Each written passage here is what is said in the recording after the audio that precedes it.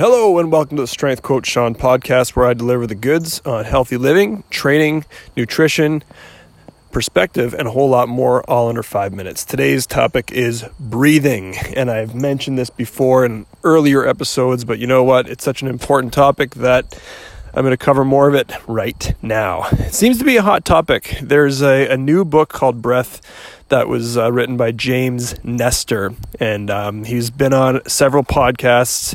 It's actually quite a good book. I haven't read it myself, but I've read a lot about it, and I heard a lot about it. I've heard several podcasts on it. Anyway, he's someone to sort of follow and check out. James Nestor is the author of that book. And according to an article that I just read by Dr. Alan Ruth, 1/3 of people do not breathe well enough to sustain normal health. You know what? To me, that's just scary. There's another book that I referenced in my second book, Impact, by author Mary Bond, The New Rules of Posture. She says that the Western world, our breathing and our posture is so problematic that it could be an epidemic.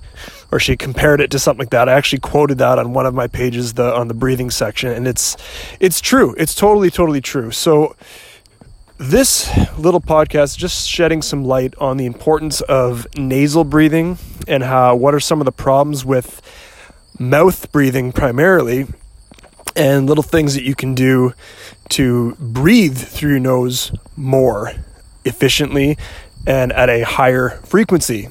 Like everything, it takes practice, takes awareness, but once you hear the benefits and some of the problems with mouth breathing or chronic mouth breathing, you will likely decide for yourself that nasal breathing is something to at least consider.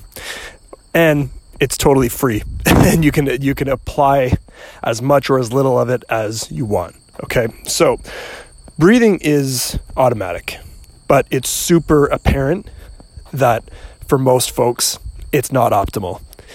We know this because of the busyness of the world today and our stressful lives. We are likely breathing up into our chest, very shallow and non-optimal, causing a cascade of stress hormones throughout our body that we never truly get rid of. And that's just sad.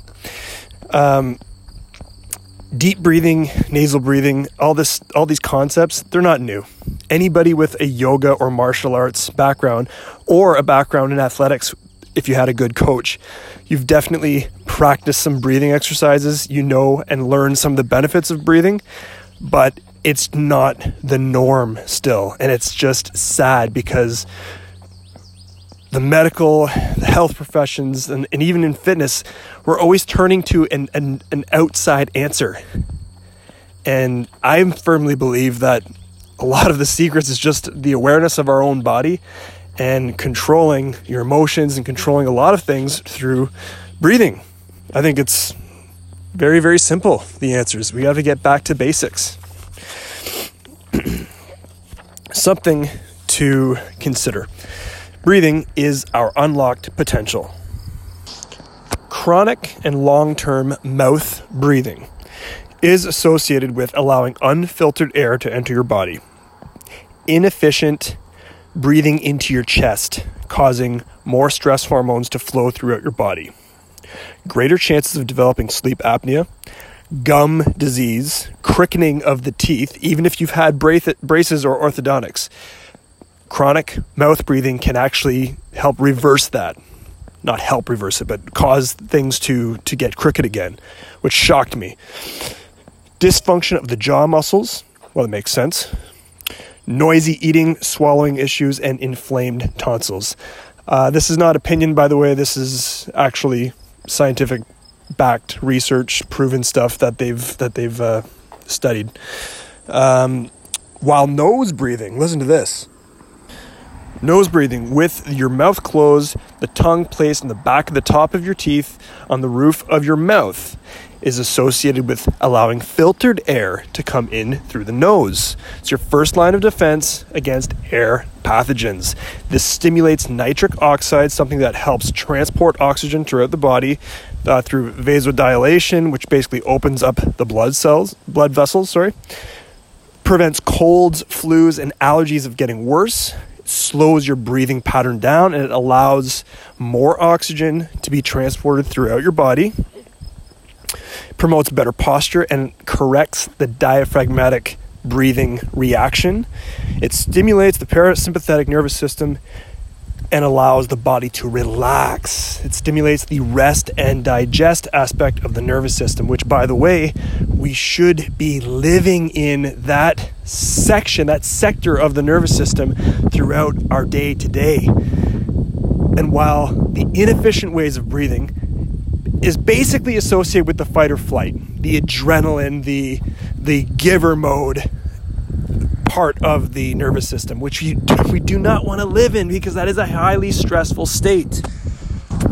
Okay, so like I always say, folks, the actions that we take with our body and our minds, the stuff we do outside of the gym, is equally or more important than the stuff we do in the gym. Yes, I'm all about getting stronger.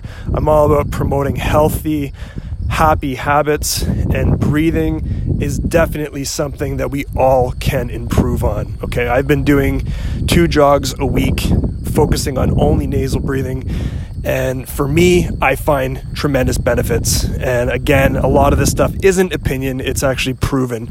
I'm sure you could find counter arguments and skeptics, but give nasal breathing a shot throughout your day. Try it with some exercise. I think you'll find it to be quite interesting at the very least. Coach Sean, telling you to be strong, confident, and capable, but as always, kind, compassionate, happy. Have a good day.